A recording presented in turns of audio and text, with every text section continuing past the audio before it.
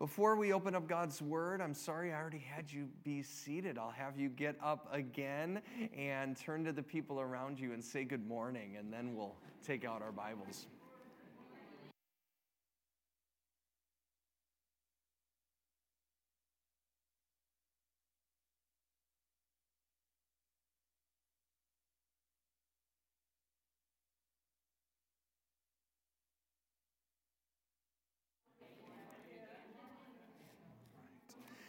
All right, as you are seated, and I think, have I told you this before, that you're the friendliest of the three services? Have I told you that? I think I may have told another service that one week. I don't want you to think that I'm cheating on you or anything. I have to be careful because this one's recorded. You can go back to the 9:30 and see if I say the same thing to everybody else. But seriously, I don't think any of the other services, the people from the back come up to the front. I think that's unique here, and so praise God. If you would, please open up your Bibles and join me this morning in Luke chapter 12. That's where we're going to be spending some time. Our reading starts at verse 13, but we're actually going to begin at verse 1 as we go through this together, and that's what we're doing. That's why we greet one another as we open up God's Word. It's a reminder to us that we are not alone. Not only does God speak through these words, but He speaks to us as we are gathered here together. And so we begin our reading in Luke chapter 12, beginning at verse 13. Somebody in the crowd said to Jesus, "Teacher, tell my brother to divide the inheritance with me." Jesus replied, "Man, who appointed me a judge or arbiter between you?" Then he said to them, "Watch out, be on your guard against all kinds of greed. Life does not consist in an abundance of possessions." Then he told them this parable. The ground of a certain rich man yielded an abundant harvest. He thought to himself, "What shall I do? I have no place to store my crops." Then he said, "This is what I shall do. I will tear down my barns and I'll build bigger ones. And there I will store my surplus grain. And I'll say to myself, you have plenty of grain stored up for many years. Take life easy, eat, drink, and be merry." But God said to him, "You fool. This very night your life will be demanded from you. Then who will get what you have prepared for yourself? This is how it'll be with whoever stores up things for themselves but is not rich toward God." The word of the Lord. Thanks be to God. Many of you, especially those of you here at this service, at the early service, you remember Nona Grunseth. Show of hands, how many of you remember Nona Grunseth? Nona was the one who held for many years the distinguished title as the oldest living member of St. John's Lutheran Church. That's how she introduced herself to me when I came. That's how she would have introduced herself to you if you visited for the first time. She would have told you that. And in 2017, Nona passed away. She was 96 years young. And I say that because her spirit exuded that. And one of the ways it was what most people remember about Nona, and is that was not just that she had joy, but that every time you would see her, especially in church, she prepared by sharing a joke. Remember her jokes? Now, here was the thing about Nona's joke. She always had a joke on Sunday morning. Sometimes it was the same joke as last Sunday, but she laughed anyway because it was still funny. And one of them that she told over and over again, I remember early on, was this one. It was about, and I thought of it as I was reading our scripture today. It was about a man. He had worked his whole life, and he was a saver. He saved all his money. That was his most important thing, was his money. And he got very old, and he knew that his time of passing was near, and so he made his wife promise. He said to her, the most important thing to me all of life has been my savings, and I want you to promise to put all of my life savings in the casket with me when I die. And she said, okay, and she agreed, and he passed away, and she had told her best friend that her husband had asked her to do this. And they were sitting at the funeral, and sure enough, she took out a box that said life savings, and she placed it in the casket. And Gary, I'm glad you're laughing. The wife's friend who knew all about this was sitting next to her, and she said, "You can't be serious. Did you actually do what your husband asked?" And she said, "I sure did. I'm a good Christian woman. He asked me to do it. I said I would. I'm honest." And she said, "I can't believe you did it." She said, "Here's what I did. I took every penny that he had in life savings. I put it in my checking account. I wrote him a check. I put it in a box, and I put it in the casket." Might sound crass, but there are no ATM machines 6 feet underground, are there? There's no way to deposit a check where you're going. You cannot direct deposit your salary into the afterlife. Do you know what the inflation rate is today in heaven? It's 0%. Which also happens to be the same interest rate on debt in heaven, because there is no debt in heaven. Today is the final Sunday in our series, Seasons, and this is the way that we're beginning. As I said before, we're going to end the series on Seasons on Wednesday, but today's the last time we're going to be in Luke's Gospel, and we've talked about childhood, we've talked about parenting, we talked about youth, today we're talking about retirement, and we're kind of summarizing it. I believe Jesus is here in seeing the way in which the gospel speaks wisdom and truth and hope into every season of life. Now, we're backtracking. If you were with us last week, we talked about the prodigal son. More accurately, we talked about the father who has two sons. And today, we're talking about a story that Jesus tells to a crowd of people who have gathered. And so I told you we're going to start at verse 1 of chapter 12, and we're going to make our way to our reading that we read just a few minutes ago. So take a look with me at verse 1. It says this: "Meanwhile, when a crowd of many thousands had gathered, so they were trampling over one another." I'm actually going to stop right there because that kind of sets the scene for us. And it made me think, maybe because it's this particular week, is Black Friday shopping still a thing? Show of hands, does anybody go Black Friday shopping? Okay, no, nobody online. All of you are the ones that go Black Friday shopping, I'm sure, because nobody here does. I'm actually glad to hear that, because I kind of wondered, like, here's a picture, right, of one of those Black Friday massive mobs busting through the doors of your favorite store. I did this once. I went with my sisters. I think it was before we even had kids. I did it one time. We got up really early and we went out, and it is the first and the last time. I don't think I even bought anything. It was enough. And today, I know some people still do this. Clearly, they don't go to the 8 o'clock service at St. John's Lutheran Church. But I know some do, and I know many don't, because there are sales. But there's online shopping, and there's same-day shipping, and there's supply chain issues, and so the mobs are a little bit more difficult to find, and yet the mob is what I think about when I think about what's happening here with Jesus. You've got this mob mentality going on. It's this thousands of people that are gathered, and it's not organized. There's a warning that Jesus is going to give those who are listening about it. Look again at verse 1. "Meanwhile, when a crowd of many thousand had gathered so that they were trampling on one another, Jesus began to speak first to his disciples. And he said this: 'Be on your guard against the yeast of the Pharisees, which is hypocrisy.'" Jesus looks out at this crowd that's trampling over one another for the latest deal on a Furby or a sweater or an iPhone or a TV, and he thinks to himself, this reminds me of something. This reminds me of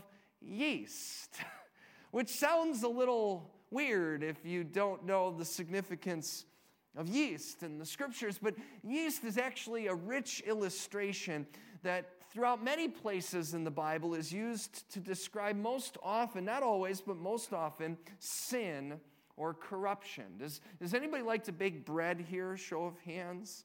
Okay, so you don't go Black Friday shopping, but you bake bread, so that's good. So maybe this will be a little bit easier to relate to. If you don't know, and I don't bake bread, so I had to do a little research. Yeast is a cellular organism. It's alive. And so you add it to your ingredients. It eats sugar and starch. One of the articles that I read said that it is literally known as the sugar-eating fungus. Does that make you hungry? Right? Well, the byproduct should make you hungry because what happens is it grows. It grows into things like bread, or it ferments into things like wine, and it's a rich image. Even today, Jewish people observe the Passover by removing all traces of yeast from their homes as they remember the way in Exodus that God delivered them from slavery, the unleavened bread. Sin is also referred to as slavery, right? Not just yeast, because like yeast, sin grows inside of us, and eventually, like slavery, it takes over our lives. It rises in us. It ferments our perspective. It overwhelms our world. And so Jesus is looking out at this crowd, this Black Friday crowd, and they're trampling over one another, and he thinks, yeast. He thinks yeast because there's something in the crowd that's toxic. There's something in the crowd that's viral. There's something in the crowd that if they're not careful is going to take over everyone. It's the yeast of hypocrisy. And if you're wondering what Jesus is getting at, that's good because he's going to make it very clear. Look at verse 3. He says, what you have said in the dark will be heard in the daylight. And what you have whispered in the ear of the inner rooms will be proclaimed from the rooftops. I tell you, my friends, do not be afraid of those who kill the body and after that can do no more, but I will show you whom you should fear. Fear him who after your body has been killed has authority to throw you into hell. Yes, I tell you, fear him. Jesus begins with a warning, and the warning is to guard against the sin of hypocrisy, deceits, false virtue. And he explains this warning by telling them that eventually the truth comes out. What is hypocrisy, right? It's false truth.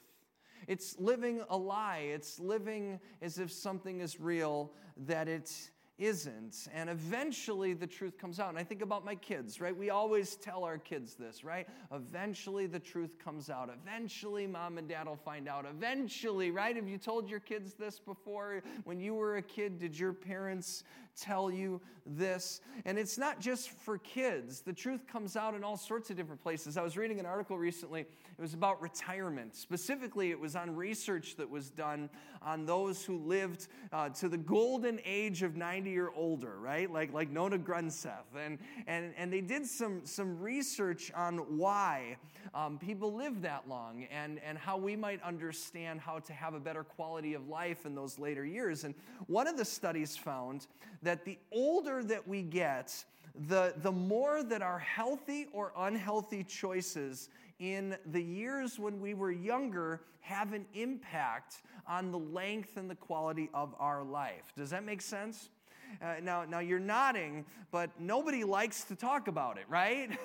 like we don't like to actually have to think about the fact that maybe some of the things that we did when we were 25 have an impact on our lives today. I mean, think of all the things that you could get away with when you were in your 20s, right? You could smoke, you could drink, you could live on Mountain Dew and cheeseburgers. You could never drink water, right? You have to drink how many ounces of water? Who cares, right? Who cares? Vitamins? Why would you waste money on vitamins, right? But the research says that the older we get, those past decisions actually influence the quality of our life in the present. The bad habits that we had early on, they may have had no factor on our lives when we were younger, right? Isn't that crazy? Like I share Mountain Dew. I used to drink caffeinated soda all the time. I still drink coffee today, but I can't even drink it now. Like it affects me today in ways that it just didn't affect me. You can beat yourself up when you're younger, but the research says that to some degree it will have an impact on your life when you are older. And as I read that and as I share it with you, it's like, man, should we just stop the sermon and go to the gym? Like Katie made cookies this morning. Maybe you should put those back, Katie. I don't know. Those of you who are online, you're a little bit safer this morning. I feel convicted, but I think about that feeling of conviction, and I think it could be related to the fear that Jesus is talking about in this passage as well, because what is the fear, right? Jesus says, don't be afraid of what can take the body. Be afraid of the one who decides what happens when the inevitable happens to all of us, and that is that we will all someday pass away. No matter how healthy or unhealthy your choices may have been, there will come a day where the one who gets to choose will determine our admittance to heaven. The one will decide where we go when we pass away. The one is God.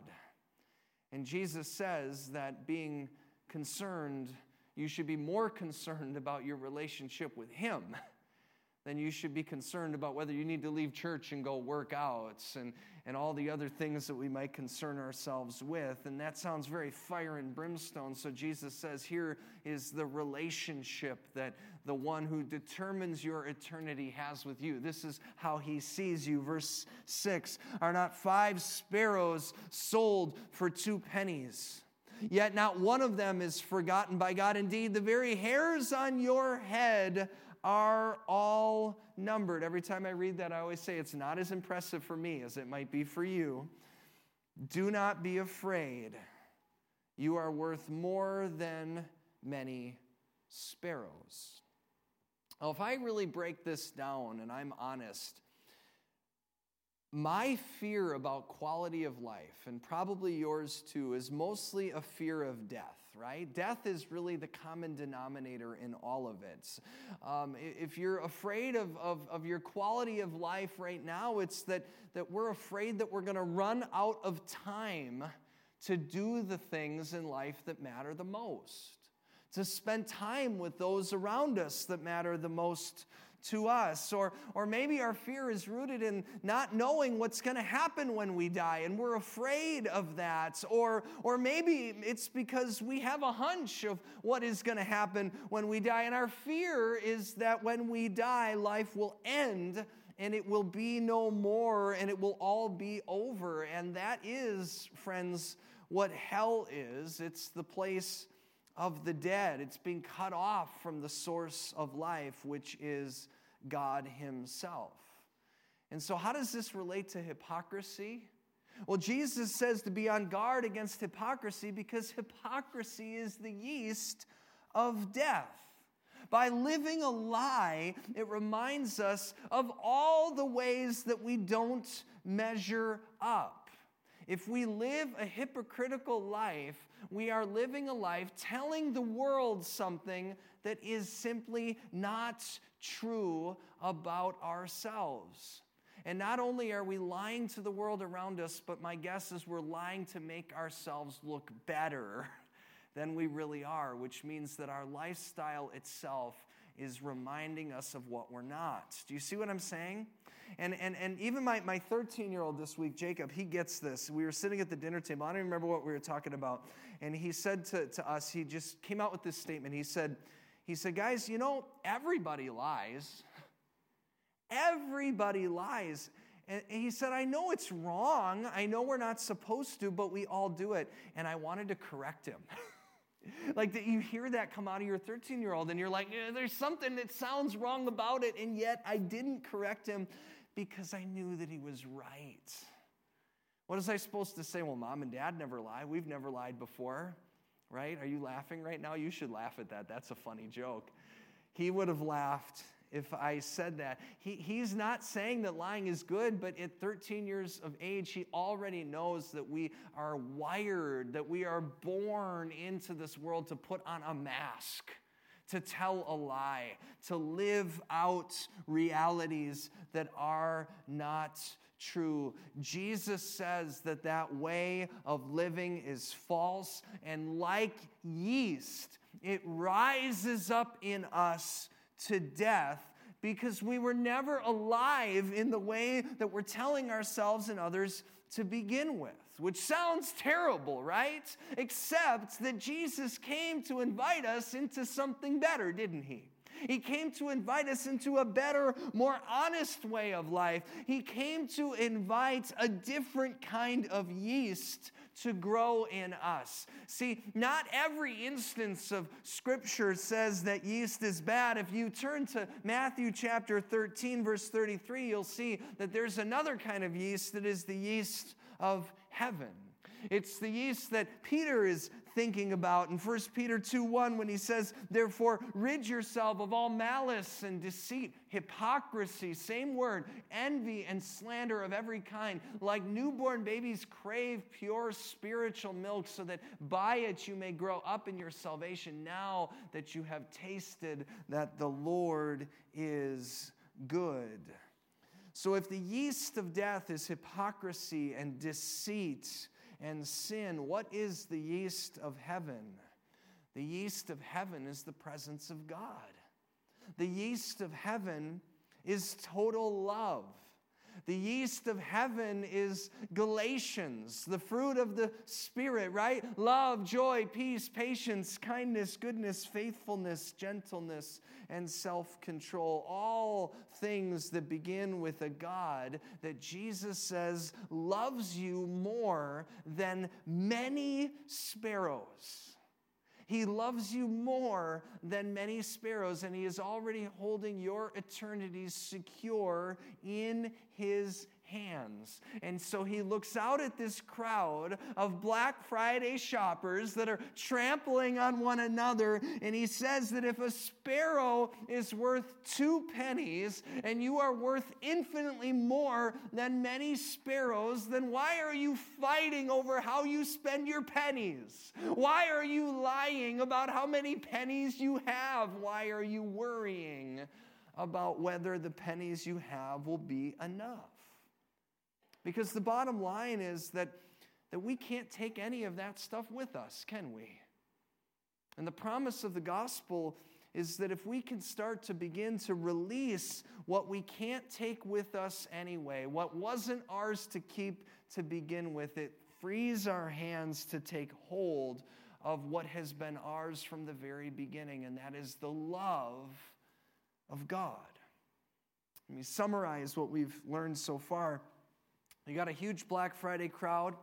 Jesus is teaching the disciples about yeast. He's warning them and us not to let the wrong things grow in us, but instead remember that God loves us so much that his presence, his love grows in us, grows up to salvation, that we might taste and see that the Lord is good. Do you get it? Do you get it? Like, do you see where this is going? Because there's somebody in the crowd that doesn't get it. Let's take a look at verse 13. Same context, same crowd, same teaching. Verse 13, someone in the crowd said to Jesus, "Teacher, tell my brother to divide the inheritance with me." Does that question sound a little out of context for what Jesus has been teaching us so far? Reminds me of if you have young kids, or you've ever had young kids, or you've been a young kid, it reminds me of the proverbial situation that is real life so often. You're driving in the minivan, right? I shared a story about Sophie. She used to do this all the time when she was little, but they all do it. And you're driving somewhere, and the kids say they're hungry, and they say, "Can we get McDonald's for dinner?" And you tell them no, right? And they don't take no for an answer, so they keep asking. So you put the issue to bed. You say, "No, we're not going to McDonald's. We have leftovers at home. You ate McDonald's 3 times last week. Have you seen how expensive it is?" You give them all these reasons. You put the thing to bed, and no sooner do you do that, but 2 minutes later, the other kid says, "Can we get chicken nuggets?" That's what's going on here. That's what's going on here. Jesus has just taught all of these principles, and immediately they forget. And I think, oh my goodness, am I not the same thing? Do I not do that? I know God loves. I mean, that's all I got to say, right? You come to church every week. I should stop writing sermons. God loves you. You can't do anything to earn it. Just release your control. Ask for forgiveness. It's your grace. It's given to you. He will take care of everything, right? That's it. I could say that every single Sunday, and every single Sunday we would come back before God and go, but can I please have some chicken nuggets? Do we not do that, right? And Jesus has more patience than I do as a dad in that particular moment. And he gives some grace to this guy. And here's the reason why, because I think, like yeast, he knows that sin has already clouded this man's judgment. And so he says in verse 14, this guy asks the question, Jesus replies, "Man, who appointed me a judge or an arbiter between you?" And then he said to them, "Watch out. Be on your guard against all kinds of greed. Life does not consist in the abundance of possessions." Now, I just want to clarify something here, because after a number of years of being in ministry, I've walked with people through this particular issue, and I want to just be clear. Jesus is not suggesting in matters of justice like this that this particular issue is unimportant. Anybody who has ever been in a family conflict over inheritance, and if I asked you to show your hands, there'd be a number of you here. You've seen this, right? Anybody who's ever been in the midst of that, you know that it's important. But Jesus, being Jesus, knows after what he just taught and looking into the heart of this particular man, that for him, this was not a math problem. This was an issue of the heart. This was an issue for him that was deeper than the money. And to illustrate this, it says, verse 16, he tells them this parable. The ground of a certain rich man yielded an abundant harvest. He thought to himself, "What shall I do? I have no place to store my crops." Then he said, "This is what I shall do. I shall tear down my barns and build bigger ones. Then there I will store my surplus grain, and I'll say to myself, you have plenty of grain to take up for many years. Take life easy. Eat, drink, and be merry." But God said to him, "You fool. This very night your life will be demanded from you. Then who will get what you have prepared for yourself? This is how it will be with whoever stores up things for themselves, but is not rich toward God." Now, reading this in the context that we've studied so far, reading this without the context that we've studied so far, if you just read the parable, you might come to the conclusion that the bottom line here is that Jesus is saying that we should give our stuff away. That we shouldn't be so materialistic. And those are maybe good things to learn and to glean from, but I would say that they're secondary, because in the context here, we see that this parable is teaching a brother who is asking a specific question, the consequences of what life looks like when we get caught up in the wrong things instead of the right things. And we see that in that Jesus doesn't actually address the question that the man asks him at all. He asks him a specific question that has a specific answer, and that is, "Tell my brother to divide the inheritance." And that would have been a very simple question to answer. In the Old Testament, in Deuteronomy 21:17, the answer to the question is there. It is that the older son gets a double portion of the younger sons. And I know that math. You know why? Because I'm the older son in my family. And so I tell my siblings that if we were good Jewish people, this is how this thing would play out.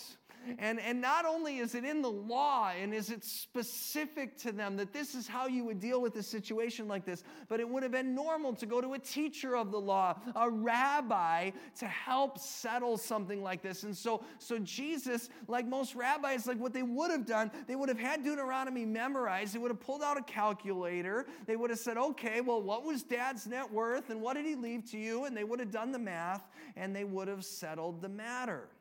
But I saw some of you nodding your head when I said that this is an important issue. You've been caught up in this, haven't you? There's been situations where you've seen loved ones get torn apart over the fight over inheritance. And anybody who has been in that situation, or maybe you're in that situation right now, will tell you that this is not something that can just be calculated away. Sure, you can move on, but if you're not careful, you'll gain an inheritance and you'll lose a brother. You'll gain an inheritance and you'll lose a brother. And friends, that's what Jesus was warning these two men against. The yeast of hypocrisy and greed will grow in them to a place where they will be rich in money and poor in love.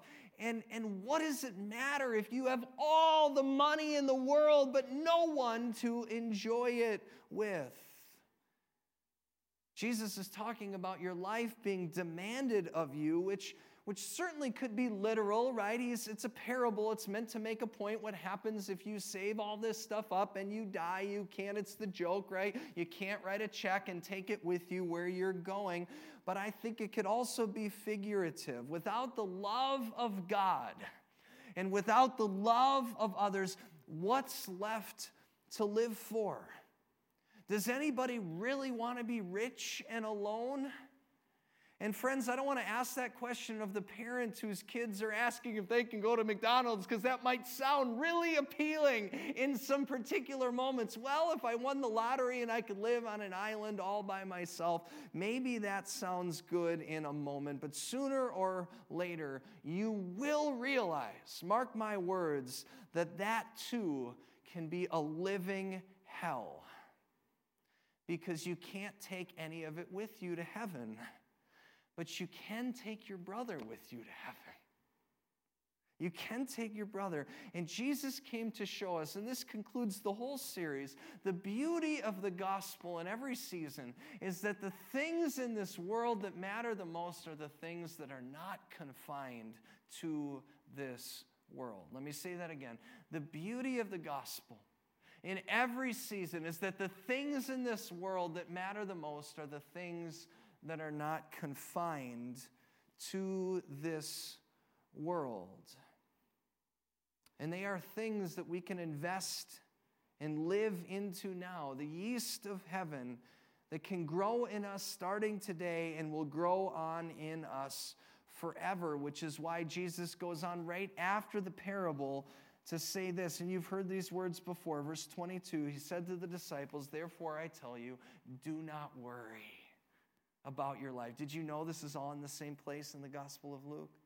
Do not worry about your life, what you will eat, or about your body, what you will wear. For life is not life more than food, and the body more than clothes? Consider the ravens. They do not sow or reap. They have no storeroom or barn, yet God feeds them. How much more valuable you are than birds. Who of you, by worrying, can add a single hour of your life? Since you cannot do this very little thing, why do you worry about the rest? Almost every time I read this passage in church, I remind you, it wasn't very long ago that we studied this, and I shared with you the two birds that got stuck in my garage. Some of you remember that story? Two birds got stuck in my garage, and I learned the reason that they got stuck is because they got fixated on the light on my garage door opener, and they thought it was the sun. They thought it was the moon. They thought it was the light that would lead them out into nature where their needs would be met. And the only way to save their life was to turn it off, that they might be attracted to the true light. And the sad part of the story is that one of them was so exhausted flying around the thing that doesn't matter at all that it died.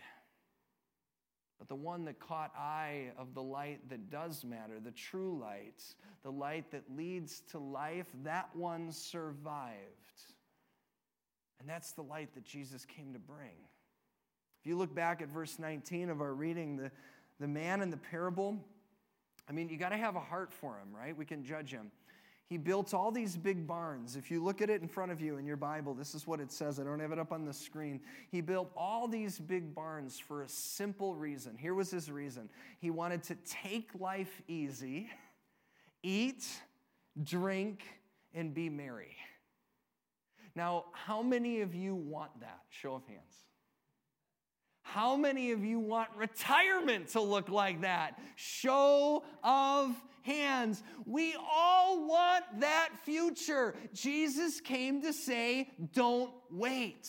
I am with you to offer you the rest that you desire right now. Don't wait until you're retired. Don't wait until all the decisions that you made in your 20s catch up with you. Don't wait until you have enough money in the bank. It doesn't matter if you have a barn or you live on a beach or you have a 401k. If you have $1 million in the bank or nothing at all, none of it matters, because those are not the things that are confined to, those are the things that are only confined to this world. And I want to leave you with the warning that we are well into the season of the world where every day we wake up and we turn on our TV and we scroll through our phones and we walk through the stores, and all of the messages are drawing us to focus ourselves on the things that we cannot take with us when we go. When the real reason for this season that we're entering into, in Advent and Christmas, is that the true light, the one thing that matters and draws us to the things of heaven right now, came to us, and he is with us now. And if that's true, then so are the words that he came to bring when he said, "Do not be afraid, little flock, for your Father has been pleased to give you the kingdom." And if that's true, sell your possessions. Give them to the poor. Provide purses for yourselves that will not wear out, a treasure in heaven that will never fade, where no thief comes near and no moth destroys. For where your treasure is, there your heart will be also. Would you join me now as we pray?